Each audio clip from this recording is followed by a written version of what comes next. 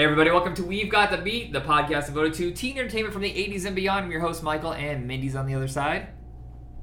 You try to say that faster and faster just to try to force yourself through it, right? I think so, plus I had a lot of caffeine. Ooh, caffeine! I told somebody yesterday at work... I ate a big slice of tiramisu cake. Woo! Does that count? Will that hit me somewhere? Yeah. In the realm of caffeine? Are you good? You think? Yeah, I think so. No, I'm asking. Oh. Well, I just finished eating it before I called you, so it could still kick in at some point and maybe make me a little crazy. I was a slug at work yesterday, and I was drinking some coffee or whatever, and I said, every gulp's like a breath of fresh air, like just like a blast of oxygen. It just, Yeah. I bought it is the air I need to breathe. I bought dates that were stuffed with coffee grounds and covered in dark chocolate, and they're so good. Oh my gosh, I must find out more about that later. I'm not paid by this company whatsoever, but it's just like this kid, like he's 23 or 24 and he started his own little business. He hand makes every single one of them and ships them. He even writes me a letter as a thank you for my purchase. They're called hot dates. Because originally started off being stuffed with like ground up chili pepper, and then he introduced the coffee ones last year. So so hot dates, I love them. Okay. All right, so you buy them online? Yeah, it was like an ad I saw on Facebook or something, but he has a website. I'll look it up later. That sounds interesting. Okay.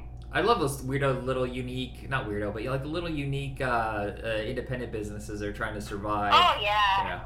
I try really hard to support small businesses, especially like in my own town, Yeah. So the films we're going to be discussing today, I want to say that My Bodyguard kind of set the trend for bullies in teen films. I feel like I never saw that before this movie. Can you think of one where there was bullies picking on a nerdy kid? I don't really know, because I think that is about as far back of my teen movie awareness. Well, I mean, teen movies, there were a few teen movies here and there. I mean, of course, in the 60s, there was the beach movies, but they were never about bullies. And they weren't heartfelt. They were just, like, silly, cheap fun. In the 70s, we had more nostalgia bait, like with American Graffiti and stuff like that, and just beach movies. But I feel like this is one of the very first. Mind you, there is a lot of heart with, obviously, the first Chris Makepeace movie, Meatballs. Buried in all that silliness with Bill Murray, whatever, he actually really connects with his character, whatever, and I think there's a lot of heart buried in all the goofiness. But My Bodyguard really feels like this is 1980, things are going to change, we're going in this path. I mean, I think it took a little while because we're still drowning in that beach Porky's kind of thing that's going to come. But if you look at a lot of the teen movies, especially in the 90s, they're either influenced by John Hughes, or I feel like they're influenced by this film. And, obviously the Stephen King movies, there's a big thing going on there. Stephen King's working some shit out from being bullied as a kid, too.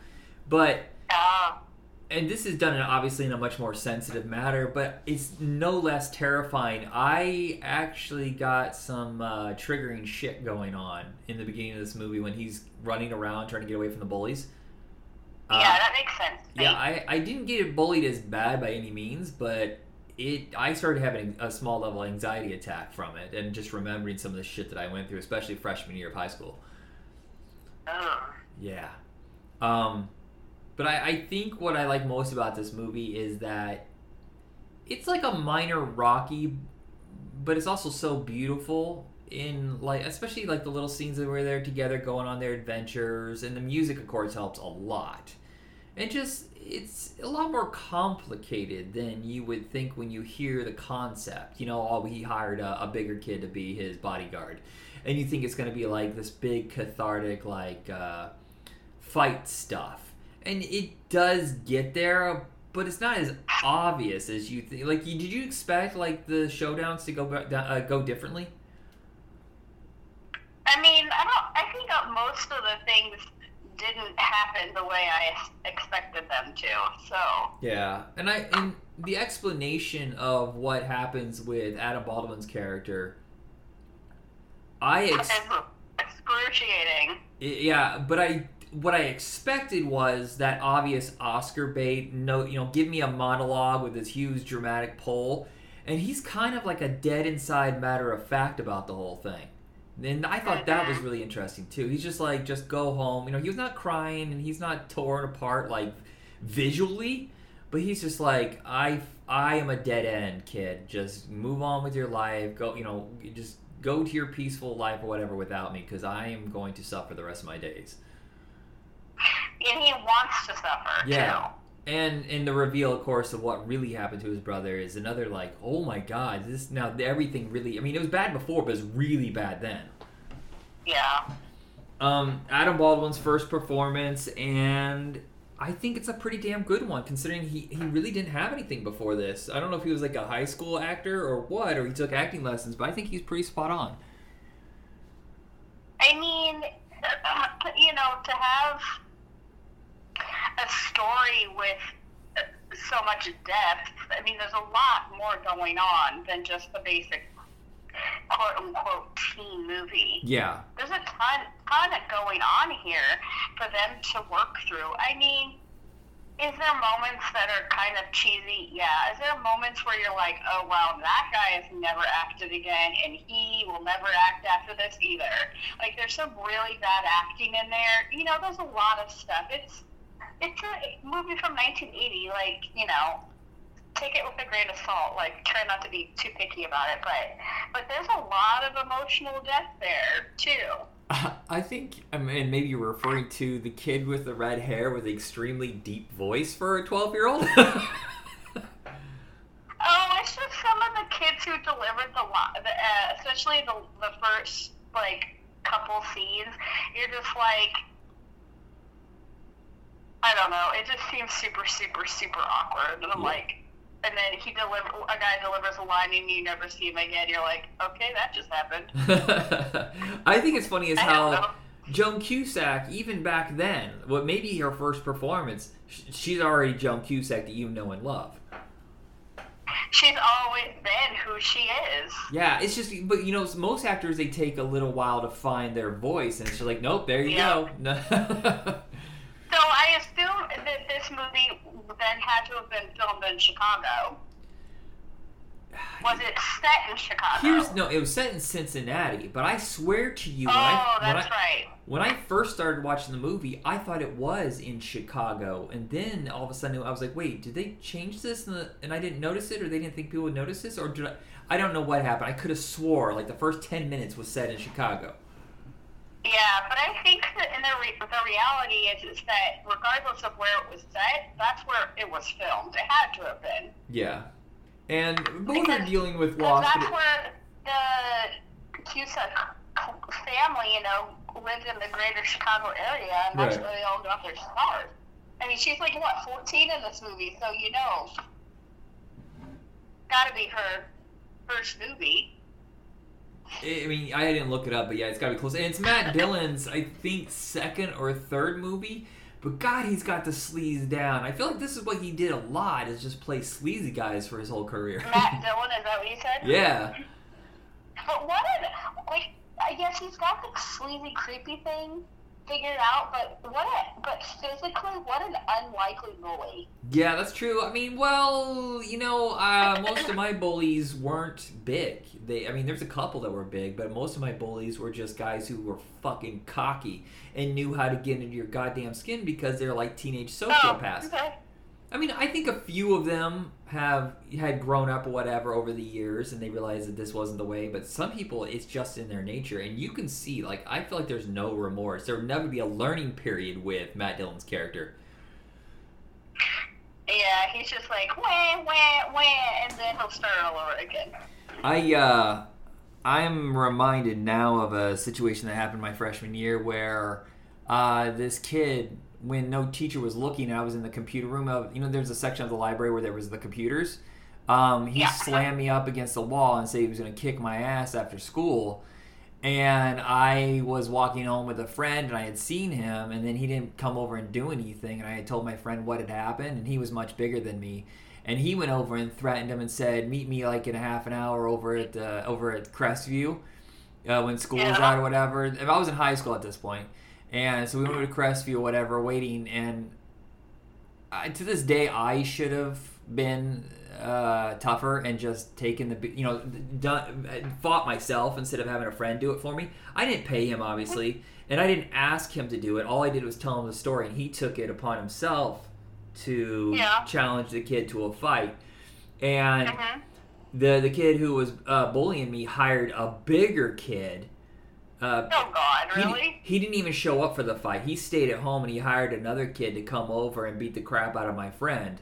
And if I could go back now, I would have told the hired gun, the rich kid's bodyguard or whatever, that you know what, this is all my thing or whatever. I'll fight you. And he probably wouldn't have, because he wasn't hired to fight me or whatever. And I was so much smaller. I mean, I was tiny freshman year. I think I was smaller than Chris Makepeace. I might have been around the size of that redhead kid. So it's funny how much of this movie really resonates with me. Yeah, maybe too much. That sounds kind of stressful. Yeah. And the fact that he hires a goddamn adult. He doesn't hire like a high school kid. I know. That guy was like 35 or 40 or something. That dude's fucked up because he would not let it go. That's the most frustrating scene. He never wanted to fight. That's the funniest thing, is everybody was so afraid of his character for the longest time. You know, making up all these stories about how he threw somebody off a cliff or he shot a teacher, stuff like that. And he didn't want to be involved in any of it. He was a pacifist. And just, it's heartbreaking watching that bully beat the shit out of him and destroy his motorcycle that he spent so much time on. Yeah, just because he did not want to play the game, the stupid, moronic, pointless game. Yeah. And I do feel like the showdown is earned because both of them have to learn how to, you know, stand up for themselves. Yeah. They both needed to have a moment of clarity. Has Ruth Gordon ever played someone who wasn't fucking hilarious? Well, you know, I only know one version of Ruth Gordon, so I'm not really sure. Yeah, I've never seen her most famous movie. Yeah. She did before she did, you know, this and Harold and Maude. I don't know. Yeah, I watched. There's a movie with her and George Segal called Where's Papa, which is fucking hilarious and dark and demented, and she's just the same. So I just want to know if she ever just played like a waitress or something before that, instead of just like this. I mean, she's got so much energy for what was she, like 80 at this point? I mean, good lord. I don't know. It was, you know, it wasn't entirely pointless, the stuff with his family, although it wasn't as important as maybe they could have, you know, they could have worked with it more, I think, because sometimes it just sort of felt like it was just thrown in there to have a little levity. Yeah. But, I mean, whatever she was doing just to feel alive or something, I don't know, or just to have fun with people, I'm not sure. She always, at least those are the kinds of characters she played, that she just kind of liked to mess with people and goof around. And when he said, you know, she's an old lady, but she acts like a little kid and just like, you know, trying to hold on to that youth or something. I don't know. Yeah. I'm looking here, and I didn't know this. She was a critically acclaimed Broadway star and a writer of movies. She had 3 Academy Awards for Best Screenplay back in the 50s.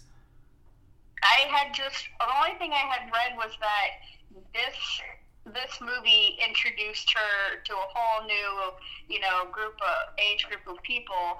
So I figured she had a different, you know, type of career before, but not one that I was aware of. But that's a big leap. Yeah, I had no idea. And there's a big gap, so she must have retired for a while from acting, because she started off like in the 40s in some movies and plays or whatever, and then, you know, maybe she was a mom. I don't know. But she's a really interesting actress. And I also like Martin Mull. He doesn't have a whole lot to do, but he's just kind of like an interesting character. Not a guy you would expect to be the dad of a teenager, you know, especially one that's bullied, because he's usually kind of like the wise ass, the smart ass guy who's too cool for the room. Yeah.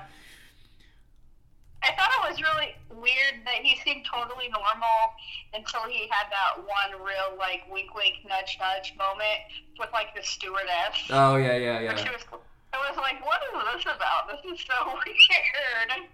And then go ahead. the guy who works for him, who was, you know, sleazy from moment one, I kept saying to myself, God, that guy's so familiar. What the heck do I know him from? And I had to, like, go look it up, and I was like, oh, he's that creepy-ass theater teacher on Square Pegs. Yep, that was bugging me, too. The whole time I go, I know that dude from something. I know him from something. I had to look it up. I was like, nope. Square Pegs. Yep, and I'm like, yep, that's the perfect, exact level of skis that I was remembering. To me, he feels like the kind of guy who was, well, can we get Edward Herrmann? No. Who's further down the list? Yeah, who's cheaper and slightly less handsome? Who's the Dollar General version of Edward Herrmann? Anything else you want to say about this before we go on? Oh, Edward Herrmann. I thought it was really funny and unexpected that, like, 30-second scene with George Wendt. Oh, yeah. Well, I mean, that's before. I think 3 years before Cheers, so it's kind of, it's interesting. No, I know. But part of the reason why it's so funny is because literally we just started watching Cheers. Oh, okay. Like, we watch it every night. And I'm just like, oh, I don't know, it's just... You know, when you just you watch something you haven't seen for a long time, and you don't remember all the people who had little bit parts and stuff, or the first time you watched it originally, you didn't have even had a clue who this person was, and now they're famous, and you're like, oh, I didn't even know who you were then. Just that kind of thing. I bet you this was shot in Chicago and meant to be in Cincinnati, and maybe I just saw something that gave away that it was Chicago, because I forgot he was a Chicago actor at this time too. Not a lot of people know this, but George Wendt was a dead serious actor, and he was one of David Mamet's guys. Really? Yeah, and then years after Cheers, if you look through his filmography, he did a few more, him and Stuart Gordon worked together a lot too, and Stuart Gordon was known for doing David Mamet plays on stage, and he did some villain roles in like the late 90s, early 2000s after the whole Cheers thing kind of faded away.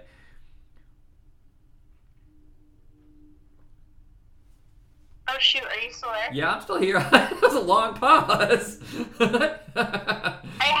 I had a technical difficulty. Oh, okay. My apologies. No, you're good. I was trying to look up something, and then I accidentally started playing a video, and I was like, oh shit, playing the volume. So there might be weird sounds. No, you're fine. It was only I was flapping my jaw like always. Well, cool. Okay. So, The Mighty. I, for some reason, I thought this was a big fucking hit. And it wasn't. It barely got... I did. I don't know why I thought The Mighty... Because I guess... This sounds silly, but I think I got it confused with Simon Birch. And even Simon Birch wasn't that big of a hit. It did a lot better than this movie. But for some reason, I got the two confused. They came out within like a month of each other, and they kind of have a little bit of similar feeling. Yeah. I think they made like 25 also, million. maybe part of it is because I watched both of them a shit ton. That could be. I feel like I know The Mighty way better than Simon Birch, though. I felt that one was way too sappy. Like, just too obvious Oscar bait. You know what I mean? Simon Birch? Yeah, am I wrong? Well, the reality is that it's based on a really good book, but it's rather chopped up. They changed a lot of things, I think, to turn it into something that might be Oscar bait, yeah. Okay. The book, though, is very, very different and very moving. There's, yes, similar things, but it's got a lot more depth to it in the book that makes it, I think, less cheesy. And that's interesting, too, because this is also based on a book, you know, I I read a lot of books, and I read the book of this way before, well, not way before, but definitely before the movie came out, and I was pretty obsessed, and I mean, frankly, still rate it pretty high up there and all-time greatest books. Yeah. Is it way different? Is the movie any different? Like notably different? Like the way that Simon Birch is? It's been a long time since I read the book, so I couldn't say for sure. Yes, there has to be changes. Most notably, like it says in the notes, it says in the trivia that the author wrote the original screenplay for the movie, and they rejected it because it was too similar to the book. What? Which is confusing.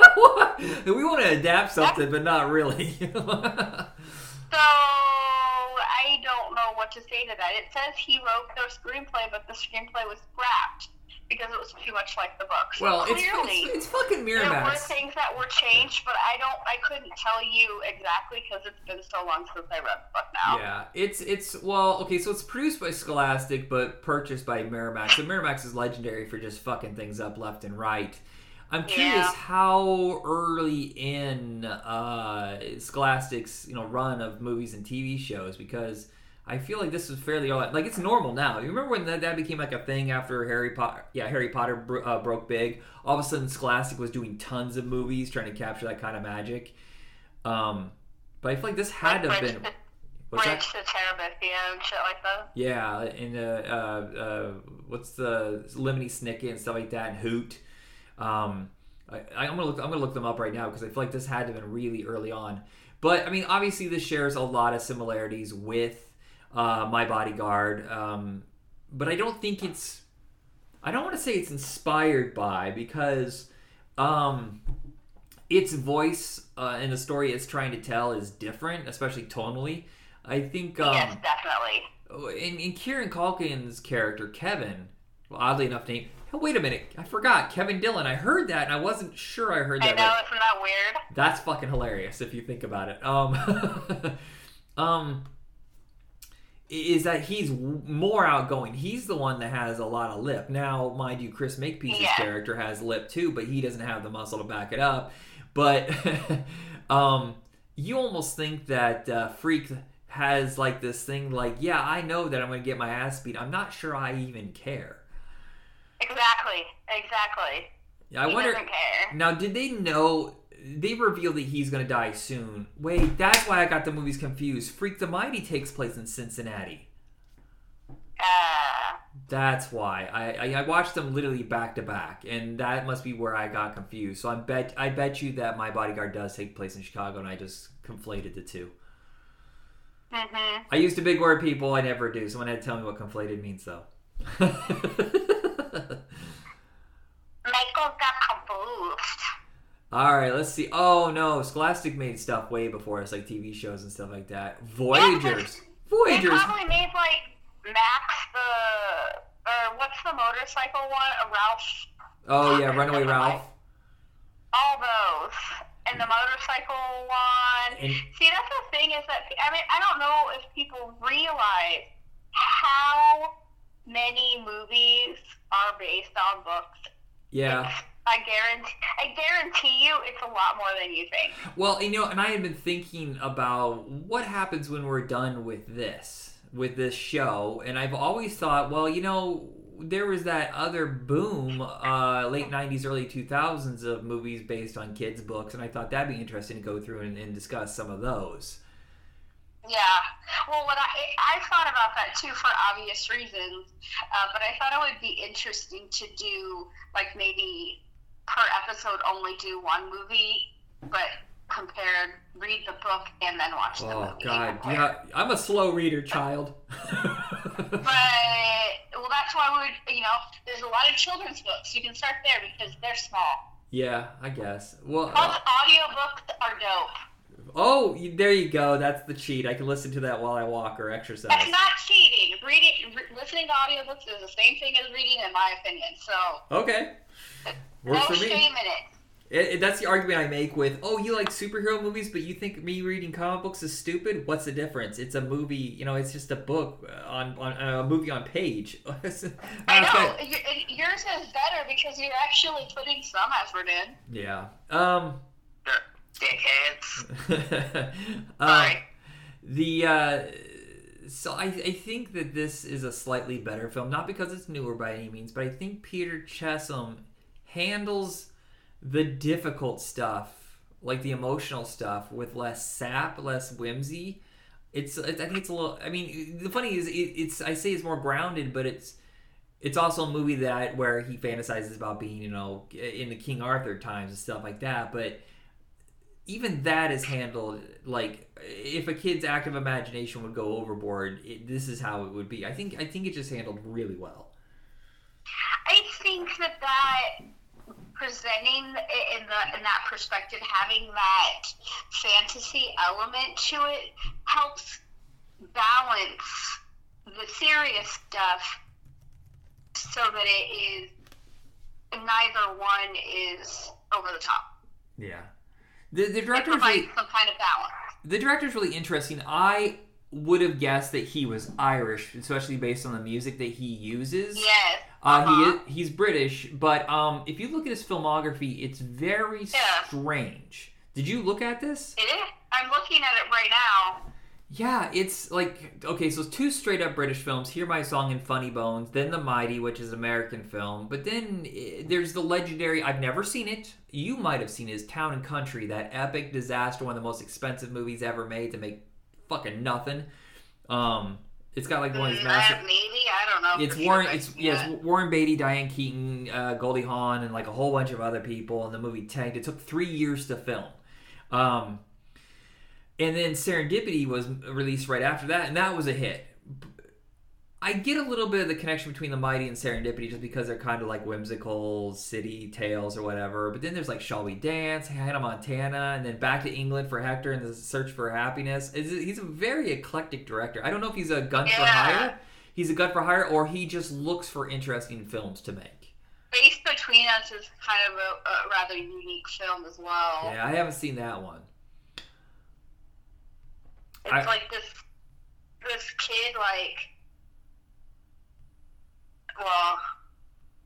first human born on Mars. So this kid is born on Mars, but then ends up on Earth, and it's like also like it's like he's on another planet, but like the other way around. It's super weird. Yeah, so he's a Martian, but he's earthly based. Yeah, that's interesting. Yep. It's very interesting. We were just talking yesterday, Jacob and I, we had discussed Casino for a different episode, and it's kind of a turning point for Sharon Stone, and sadly a less financially successful one, because I think until Casino, she was a fucking terrible actress. I don't know what happened.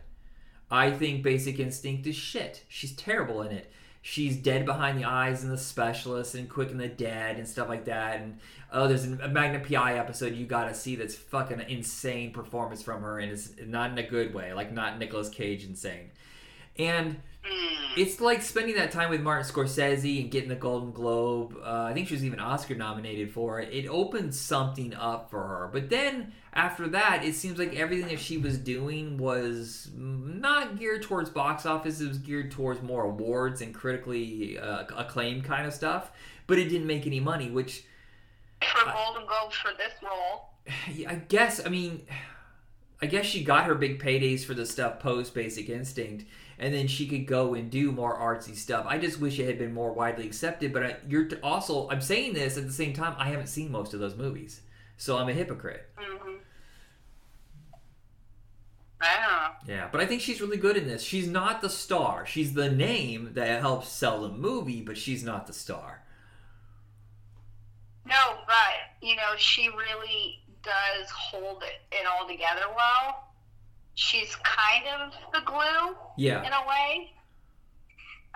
And she does have some really emotional scenes that, are pretty impressive, I think. Yeah. I thought that it was a little bit of a quieter role for her. Yeah, it's but not with a lot more emotional depth. Yeah, it's not going to the rafters trying to win awards. It's just a good performance that's worthy of awards. That's well, I mean, I also think everybody in this is great. I thought James Gandolfini was fucking terrifying. Yes. Harry Dean Stanton is just like, has he ever played a bad guy, or he's just too kind of unusual to be like sinister? And that's kind of what I love about him. He's just kind of like an old shoe you're comfortable wearing. Yeah, I don't know what to think about him. I think, yeah, I'm just gonna say, yeah, agree with you. And the only one I think is a little bit performance-y is Gillian Anderson. I think like the accent's just a little too cartoonish and stuff like that. But she was known for being kind of a stiff character on X-Files, so this gave her something else, like a little more lively to do. Yeah, it seemed like she made a choice because she desperately wanted to try something different. But let's talk about, I think, the performance that's. Even I've seen this movie a couple times before. It still just shocked me how good it was as Eldon Henson. I mean, fucking knock it out of the park. I know. I think that he doesn't get a lot of respect because, well, I mean, he's playing that character for a reason. This big, dumb guy or whatever, and he started as a kid actor, and he had several movies under his belt before he did this. Yeah, but I feel like this is kind of like a good showcase because he was part of Mighty Ducks, and that was mostly just an ensemble where he kind of just blended in. This is just like, I mean, I almost think his is almost the main character. I feel like he gets more.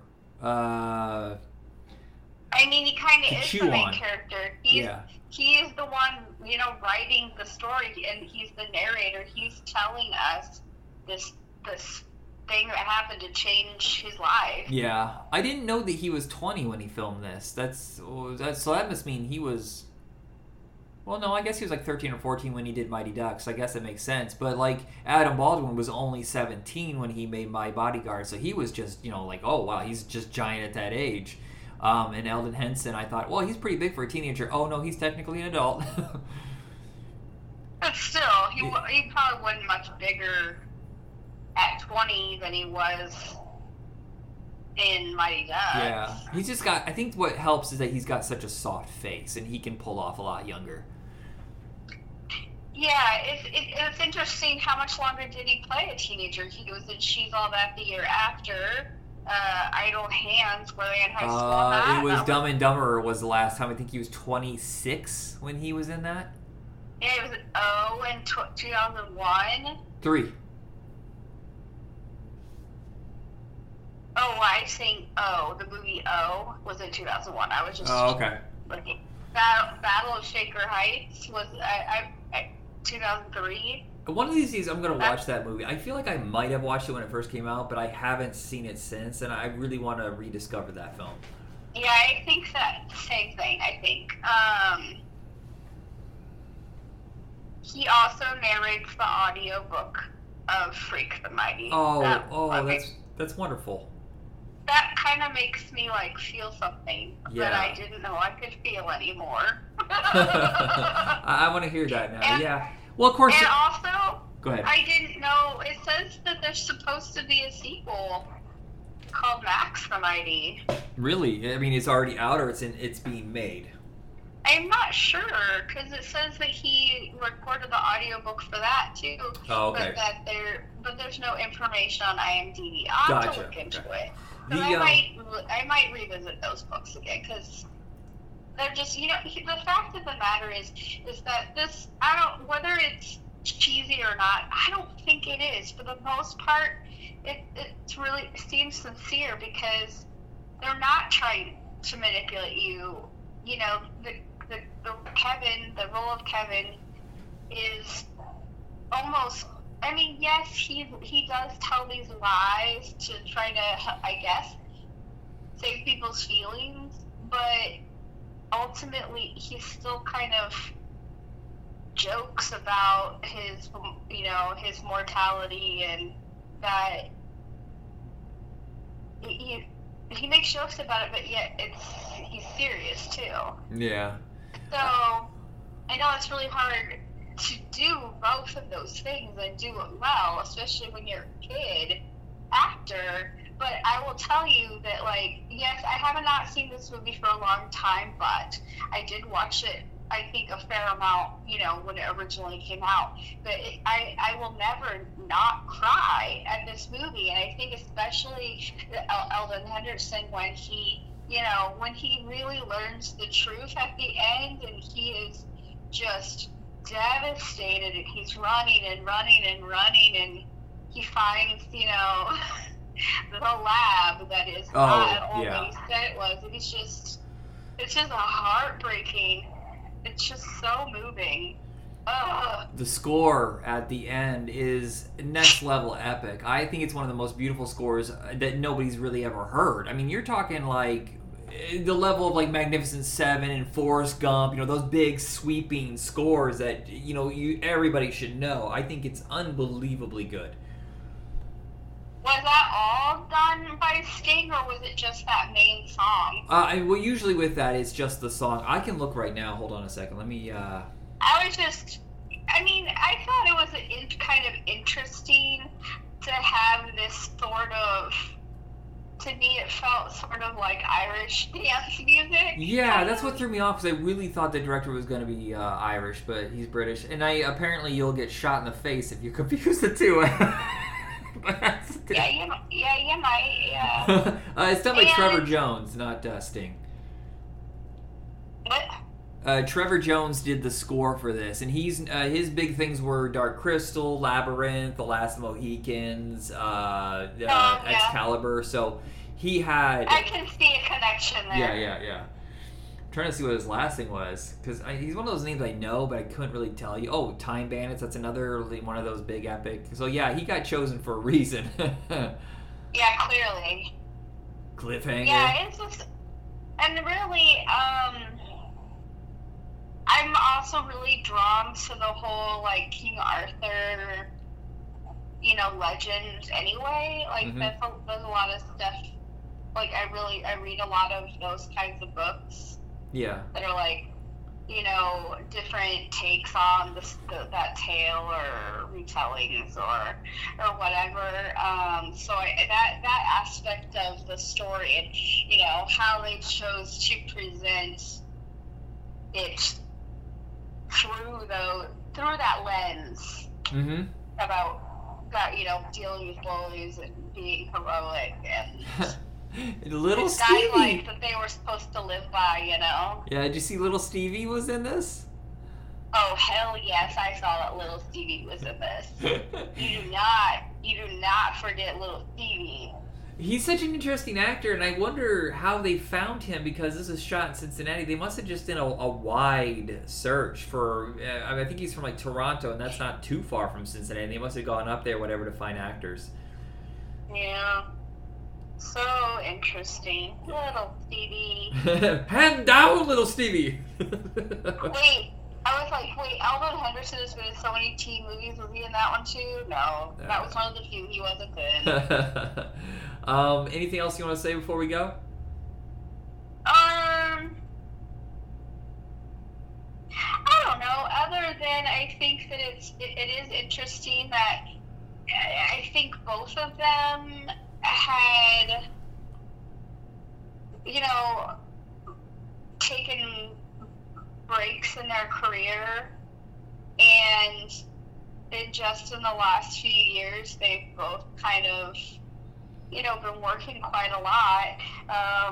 Eldon Henderson, especially with, like, Daredevil, the Daredevil show, and I think it's gonna start it. They're gonna not reboot it, because they're still gonna have Charlie Cox and some of the same actors and stuff. So I don't know if he's gonna be continuing his role. He's not. They announced that he's not coming with them. Yeah. That's too bad. But it was. I mean, I think it's really I delight in seeing, especially child actors, find their footing in adulthood. Yeah. and find their way back, or you know, with Kieran Culkin, I mean, did anyone think that he would be the one that would be, you know, getting so much acclaim right now?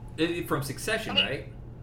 Yeah, I mean, he just hosted Saturday Night Live like a month ago. It's just sort of weird. Yeah, you know, that makes me think of the first movie, though, is that Chris Makepeace, you know, he had 2 big hits right in a row, Meatballs and My Bodyguard, and then he apparently he hated being away from home, and he's Canadian, so he would only accept Canadian productions, and that kind of slowed things down for him, because this is before, like, American productions were going up to Canada, really. So it was either small dramas or it was like exploitation films was their market back then. So none of those movies really hit. And I remember he did Vamp in Los Angeles, which was around 86, but by then it was kind of like he was just a forgotten name by that point. A great performance though. I don't know if you've ever seen Vamp. It's fucking great. And he did a few more movies, and he kind of faded away. He started doing, I think he went to college, and then he started becoming like assistant director on movies. And he did about 12 movies, and then that was it. He stopped around like 97, 98, and he hasn't done anything since. Yeah, I think just for, you know, Kieran Culkin, he especially, I mean, very clearly started his acting career as like the younger brother of Macaulay Culkin. Like, there was no separation, really, you know? Right. And I'm not sure where the point became where he started, you know, stepping into his own thing, like She's All That, Cider House Rules time, maybe? Yeah, and then like Altar Boys, Igby Goes Down. God, I still remember going to see that at the theater by myself. I mean, I went through a phase where I was super into those more, like, art house, like, independent kind of movies. I still remember seeing that movie and then getting it on video and, like, watching it all the time. So he clearly, you know, finds his own footing at some point, but he didn't really act much between Igby Goes Down and Scott Pilgrim, you know, except for a couple things, and that's a big chunk of time. Yeah, well, I remember we all were like, holy shit, why doesn't he act more? Because he was so fucking good in Scott Pilgrim. And then again, he just disappeared again for a while, so, yeah. Yeah, he did. Mm-hmm. Well, I mean, that's kind of like their MO, though. Macaulay does that, and I think Rory has backed off some, because he started getting a whole bunch of work, but then it slowed down, so. Yeah, I don't know. I'm sure it just must be really difficult to be famous for almost your entire fucking life. Yeah. and to have those connections. But regardless, my point is that yay for them. I'm happy, you know, especially if it's, you know, they take time away and they come back to it more on their own terms. Right, instead of, oh God, I'm broke, I need to do, like, you know, this kind of thing, whatever. And then maybe it's like lesser than what, maybe that's what Chris Makepeace did, because maybe he saw that he was involved in projects that just weren't what he wanted, and he said, you know what, I've made a lot of money, and I'll go do something else or something. I don't know what he's doing. I'm interested, like, where is Chris Makepeace now? Yeah. Okay, so that is... And report back. Yeah. I'm curious. That is the end of this episode. Thank you very much for listening. And Mindy, you want to send us out? No. Okay, read more books, kids, and then watch the movies that are based on those books, and then judge them based on those books. I got nothing. Sweet. Bye.